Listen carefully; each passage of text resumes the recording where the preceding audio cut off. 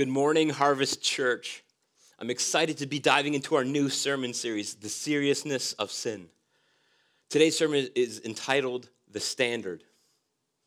As we prepare as a church to go through these series, I don't pretend to think for a second that we're all coming in with a religious past, religious experiences, some for the better and some for the worse.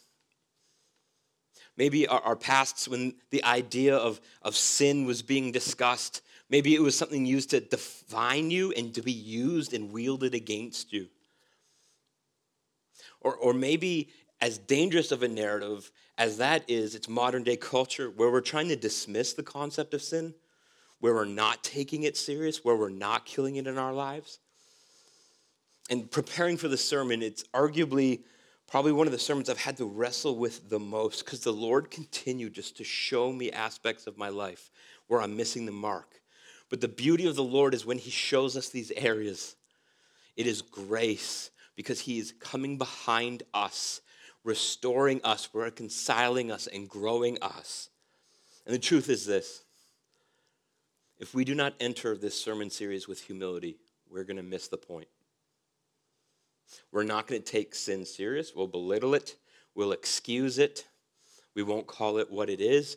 But with humility, we will lean into the work of the Lord, and it will be powerful and transformative. Today, I'm preaching on the holiness of God in about 25 minutes. I literally cannot do what I'm tasked to do today.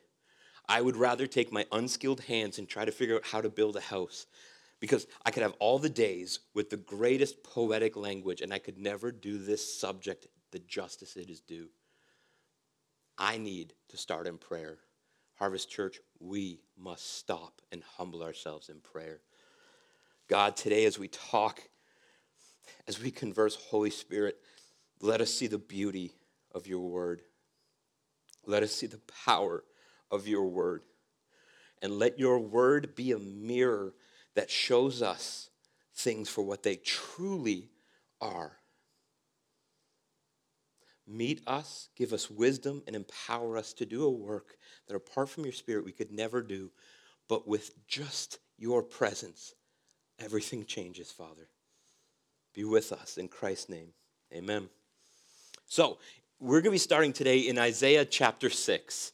This is a very famous chapter where Isaiah encounters the Lord.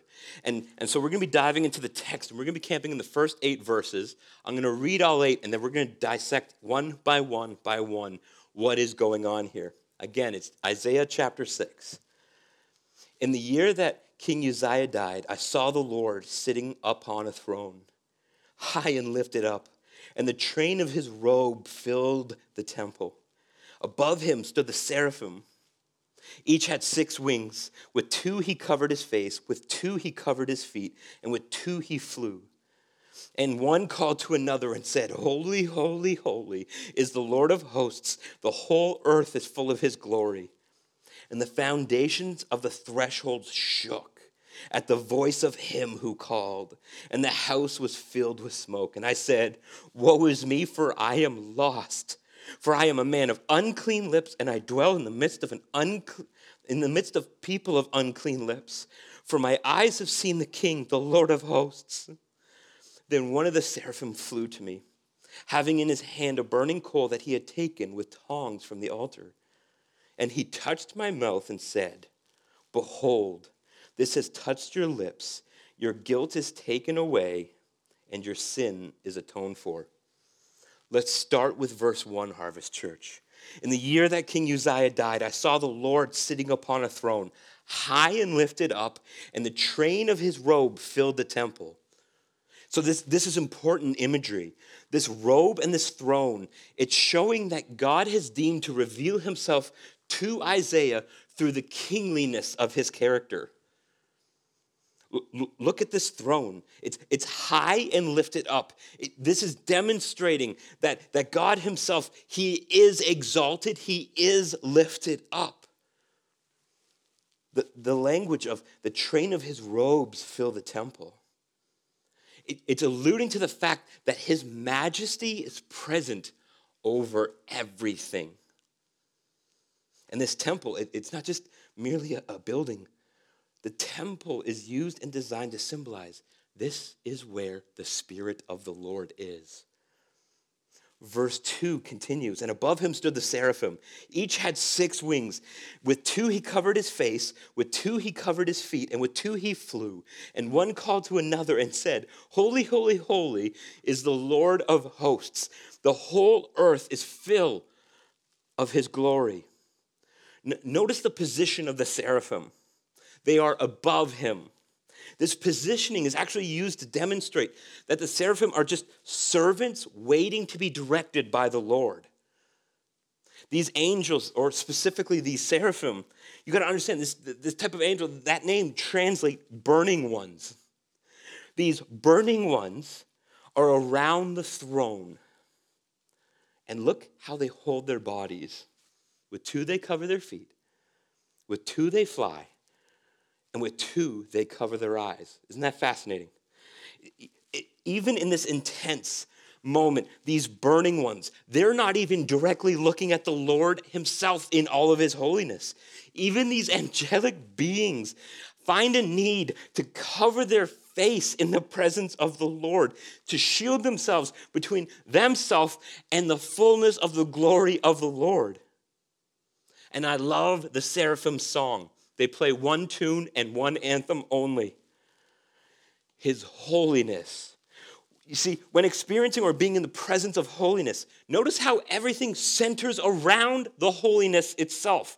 There's not really a lot of side discussions going on. And what is their song? Holy, holy, holy is the Lord of hosts. The whole earth is filled with his glory. Do you know this holy, holy, holy is the Lord? This is the only time in the Old Testament where something is repeated 3 times. The repetition isn't random. It's intentional and critical.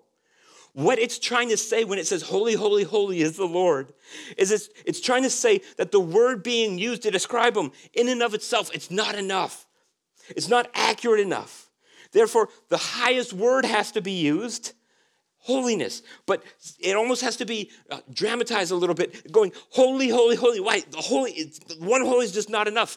And it is alluding to how different the Lord is from anything else. And you're probably sitting there like, holiness, holiness. What is this holiness? It's alluding to the Lord is set apart.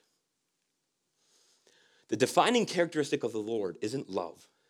It isn't patience. It isn't merely just forgiveness. The greatest defining characteristic of the Lord is his holiness, how he is set apart. And so really, here in this moment, it's going, the Lord isn't just set apart.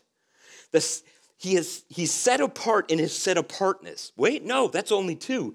And so now in this time, it's alluding to his set apartness 3 times. And it's really alluding to the fact of this. His holiness is unapproachable and it's unlike anything. Nothing plays in the arena of holiness other than the Lord. And so he's going, you're not just set apart. The set apartness is set apart. And not just that, but the set apartness of the set apartness is set apartness. You were unlike anything else. Verse 4 continues, and the foundations of the threshold shook at the voice of him who called, and the house was filled with smoke. And Isaiah said, woe is me, for I am lost. For I am a man of unclean lips, and I dwell in the midst of a people of unclean lips. For my eyes have seen the King, the Lord of hosts. Look at what happens at the sound of this voice. There's a shaking. There's a tremoring that happens as a byproduct of the Lord. As the foundations shake, as the threshold shakes, so does Isaiah. The only reaction Isaiah has as a result of this encounter is to say this, woe is me. I am unclean, and so are all of those that I dwell with. Isn't it fascinating that Isaiah comes to his greatest self-identity and his greatest awareness only when he's gazing upon the Lord? Culture is so different here. Look deep in yourself and find you. Look to what you have.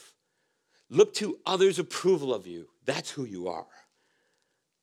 The only way a Christian will ever have a true sense of self-identity is when we are gazing upon the Lord. Because in that moment is a sweet interaction of who he is and who we're not. Verse 6 picks up. Then one of the seraphim flew to me, having in his hand a burning coal that he had taken with tongs from the altar. And he touched my mouth and said, "Behold, this has touched your lips. Your guilt is taken away, and your sin is atoned for."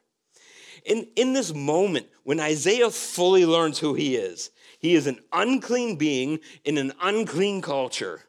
And in this moment where he comes to a full realization of this, how sweet is the Lord that he goes into action. The seraphim, this burning angel, under the direction of the holy, holy, holy, goes and he grabs a coal from the altar. It's fascinating that this burning one, this burning angel, he's not even just handling the coal lightly from the altar. Rather, he's even separating himself from it as he picks it up. This coal, it's alive and it's active and it's intense. It's full of heat and it has an immense purpose. Understand, when you hear this coal, it's used to symbolize certain themes of God's atonement and propitiation, the cost of our sin, the payment of our sin.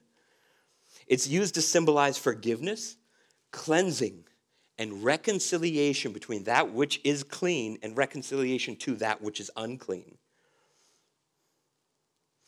This coal is about to do something in Isaiah that Isaiah himself could never do.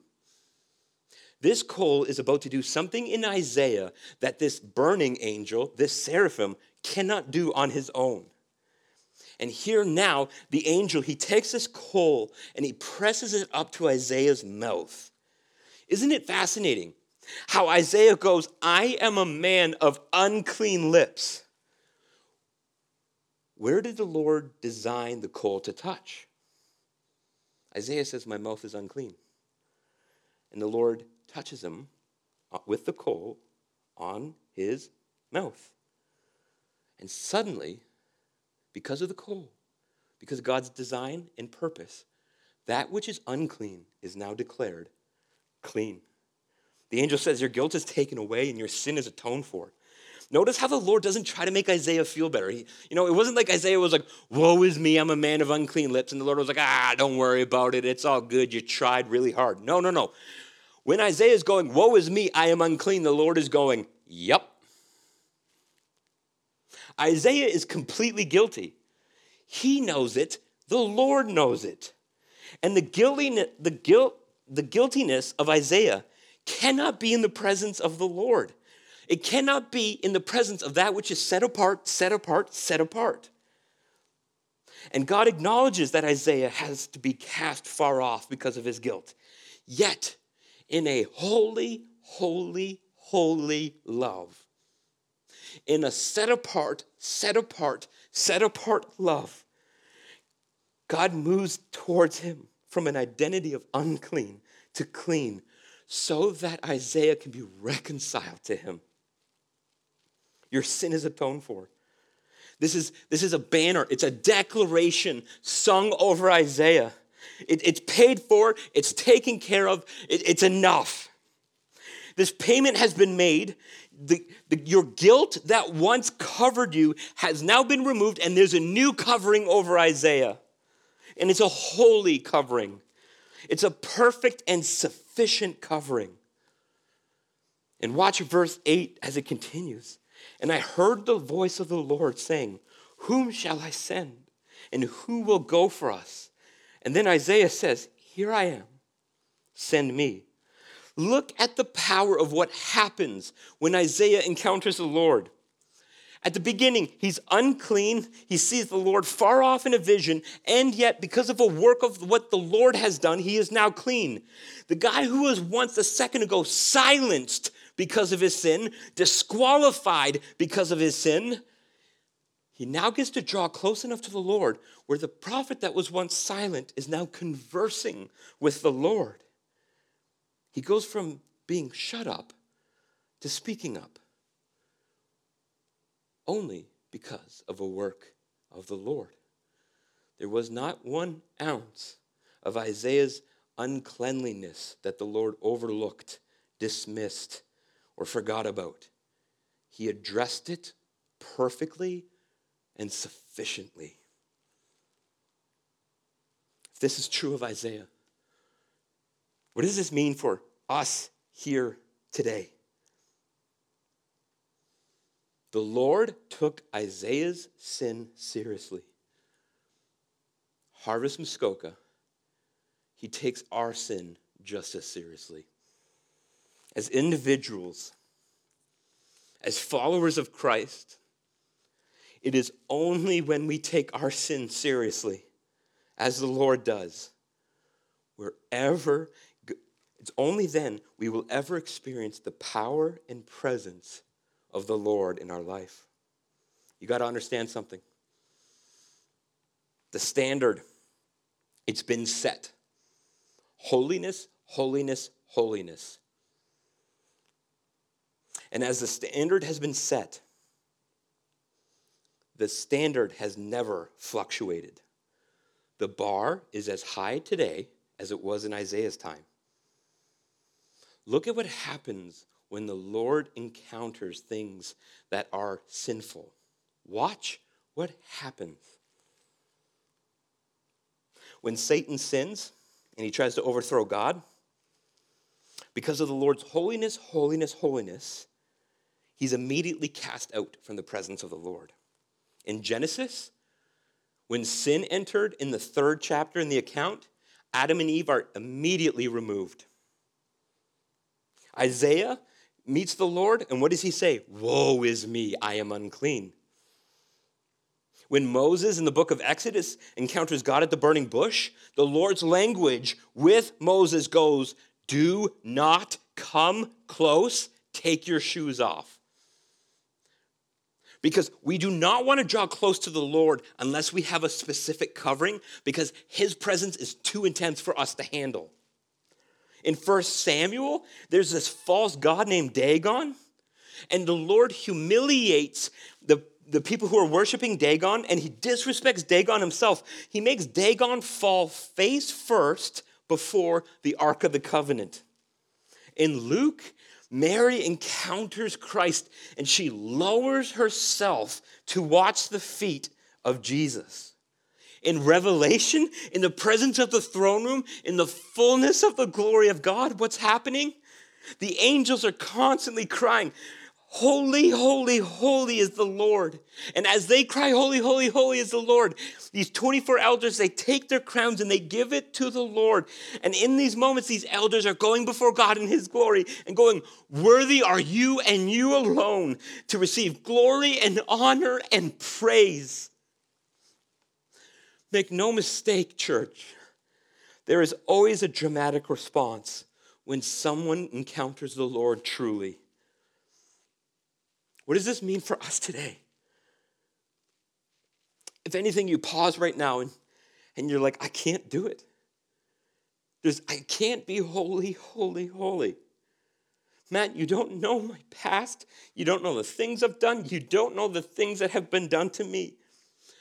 There's good news. The standard has been set. The standard has never fluctuated. But the standard has a name. It's Jesus Christ. Isaiah sees the seriousness of his sin. And in that moment, God in his holiness makes a plan to bring Isaiah close. And he kissed the coal that was given to him. If you're feeling defeated and discouraged, ask yourself this. Have you ever kissed the coal of Christ in your life? Have you ever gotten to a place of true identity? And I'm not talking about your LinkedIn account. Nobody in LinkedIn needs Jesus. I'm telling you, everybody only has strengths and nobody has weaknesses. Everyone's a proficient communicator. And the answer is, let me ask your spouse. She'll tell me that you're not. But have you ever come to not our LinkedIn identity or what we want to be? Have you ever seen the Lord in such beauty that it comes to a place of true identity? I am a sinner. There is no excuse. And my sin excludes me from the presence of the Lord and the power of the Lord in my life. And I'm not just talking about a point of salvation. When you put a stake in the ground, you gave your life to Christ. Maybe you're already a believer. When was the last time you had that true identity check? If you have not tasted or kissed the coal of Christ, know the Lord as he made a provision for Isaiah. He makes a provision for you today to go from unclean to clean. Matt, you can't say that. I can never be clean because of what I have done. This cannot be true of me. I love you. Get over yourself. The power of this transference from unclean to clean, it doesn't come from you. It doesn't come from your past. It doesn't come from your strengths. It doesn't come from your accolades. It comes from the one who is set apart, set apart, set apart, making a plan and a way for you.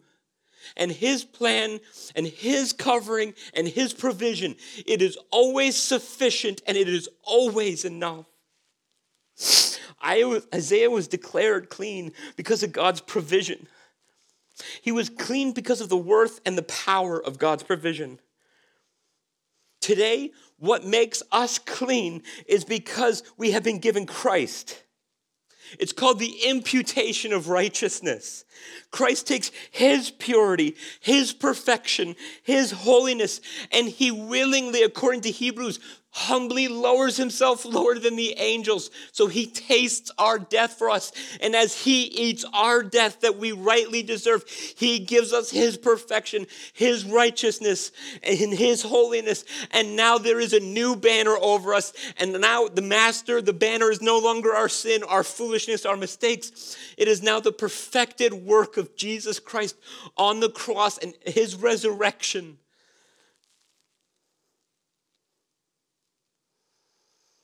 A great covering has been placed upon us.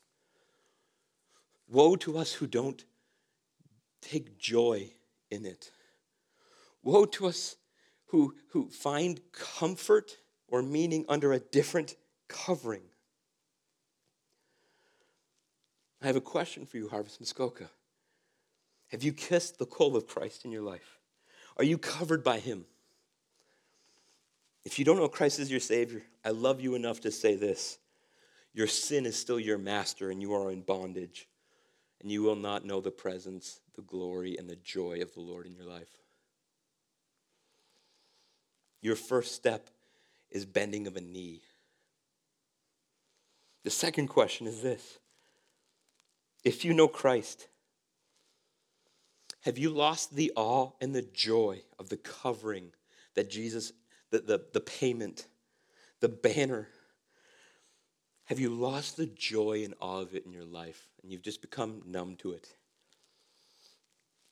Is there unrepentant sin in your life that you're just indulging in your home, in your marriage, in your parenting, in your private life that no one else knows about?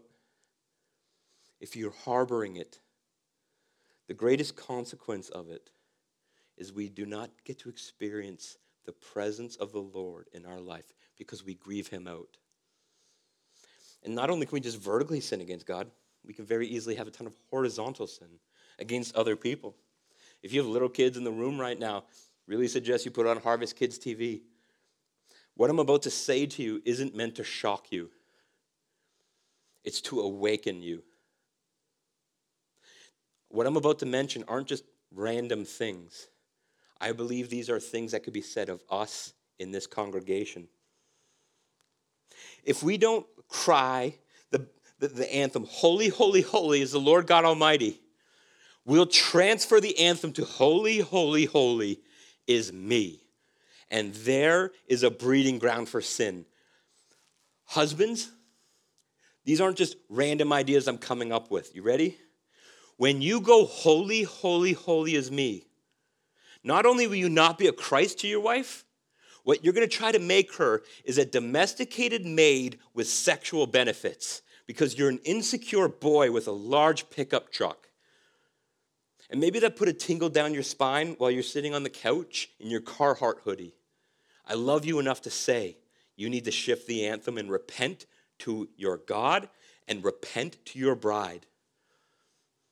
Wives, when you switch off holy, holy, holy is the Lord God Almighty, and now you go holy, holy, holy is me, you strangle your husband and you try to conform him into the image of what you want him to be instead of him growing into the image of Christ. And using the Chinese water torture method described in Proverbs, drip, drip, drip, and you vex him. And every time you look for him, you're wondering why, like what Proverbs says, why are you always on a corner of a roof?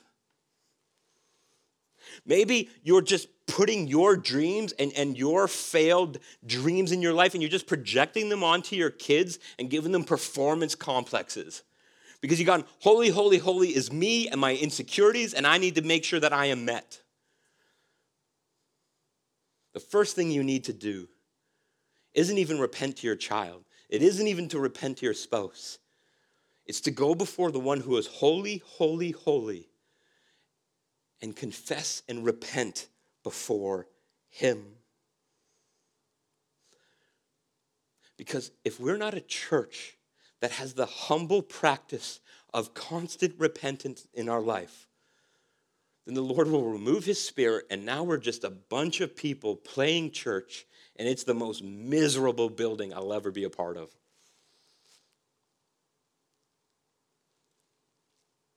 Maybe you heard those examples of what we can do to our kids or our spouses. And you're like, Matt, that language was disgusting. Are you ready? The unfiltered, unsugar-coated language of your sin is disgusting. And we need to stop putting a pretty filter over it. And we need to hear it the way the Lord sees it. Because unless we see it the way the Lord sees it, we're going to excuse it, we're going to belittle it, we're going to justify it, and we're not going to own it. But the moment we see that which is set apart, showing us how we are unclean, and we go to that God in repentance, he restores us to him, he reconciles us to him. Isn't it fascinating that you can have the greatest amount of chaos when the anthem is holy, holy, holy is me? And yet in this throne room, when they're going, holy, holy, holy is the Lord, there's the greatest stillness, peace, and power. What's the mantra over your marriage? Holy, holy, holy is the Lord. What's the mantra over your home? Holy, holy is the Lord. What's your mantra over your parenting? Holy, holy, holy is the Lord. Sometimes we need to stop and do a worship check. As a church, we must see the seriousness of sin. In the weeks to come, we're going to hear how through Jonah, our boat of disobedience is always going to be present, and how self-righteousness destroys the mission God has sent us on. We're going to hear how Elijah, the Lord doesn't share himself with people. He literally goes, is Baal God or is God God? Just choose. One condition, don't limp. We're going to hear in Ezekiel how the Lord gives a vision to Ezekiel and he sees into the temple. And what he sees is a bunch of religious people doing a bunch of religious things, but their hearts are so far off that the Lord literally removes his spirit from the temple because they grieve him because of their sin. We're going to hear in Amos that in Amos, the Lord literally goes, your worship is detestable to me. I don't want to hear it. Why are we going to take sin so serious? Because the Lord does. In this series, we're going to see why the Lord takes sin seriously. Therefore, how we must take sin seriously so that we can draw closer and more intimate to the one who is holy, holy, holy through the means that he has given us because of the blood of Jesus Christ. Now, typically, this is where we close in prayer and we do a worship song. But if we're honest, we're pausing right here on a sober note. And sometimes sober moments are extremely powerful because it gives us an ability to see things from a different angle.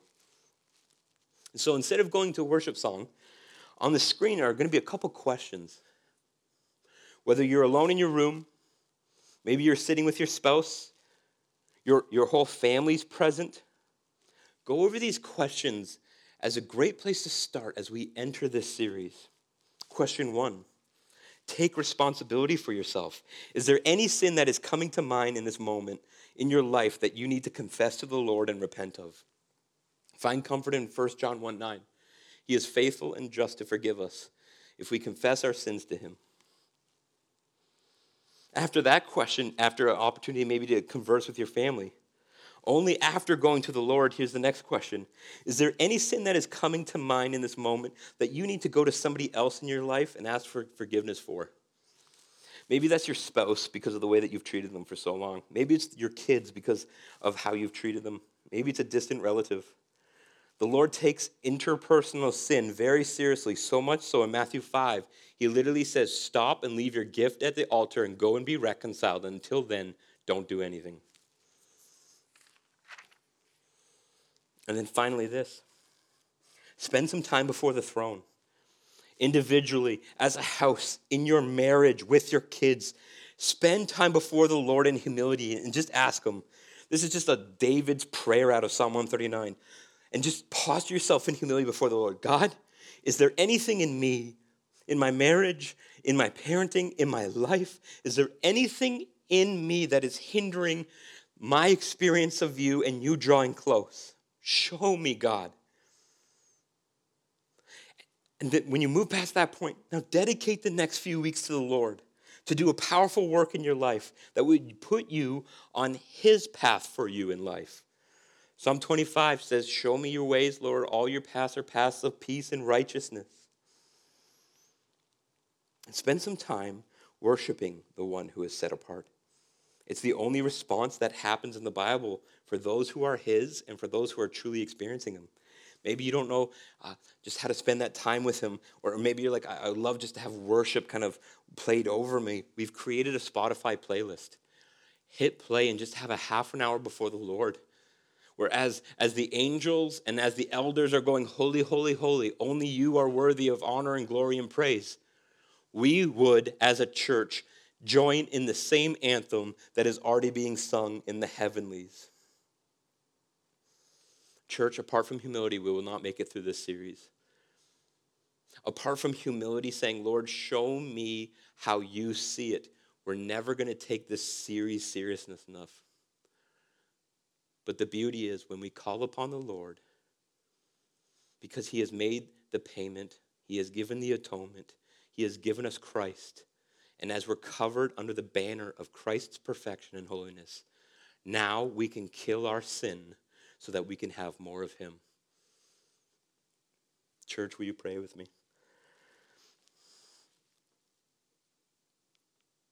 The only fitting prayer in this moment, God, is holy, holy, holy is you.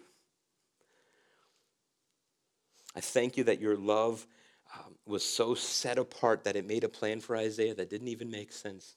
And you made him from being unclean to clean. And thank you that you have done that in our lives. And Lord, I pray, give us eyes and ears to see and to hear how you see sin so that we can kill it in our lives, so that we can have more and more and more of the one who is truly holy, holy, holy. In Christ's name, amen.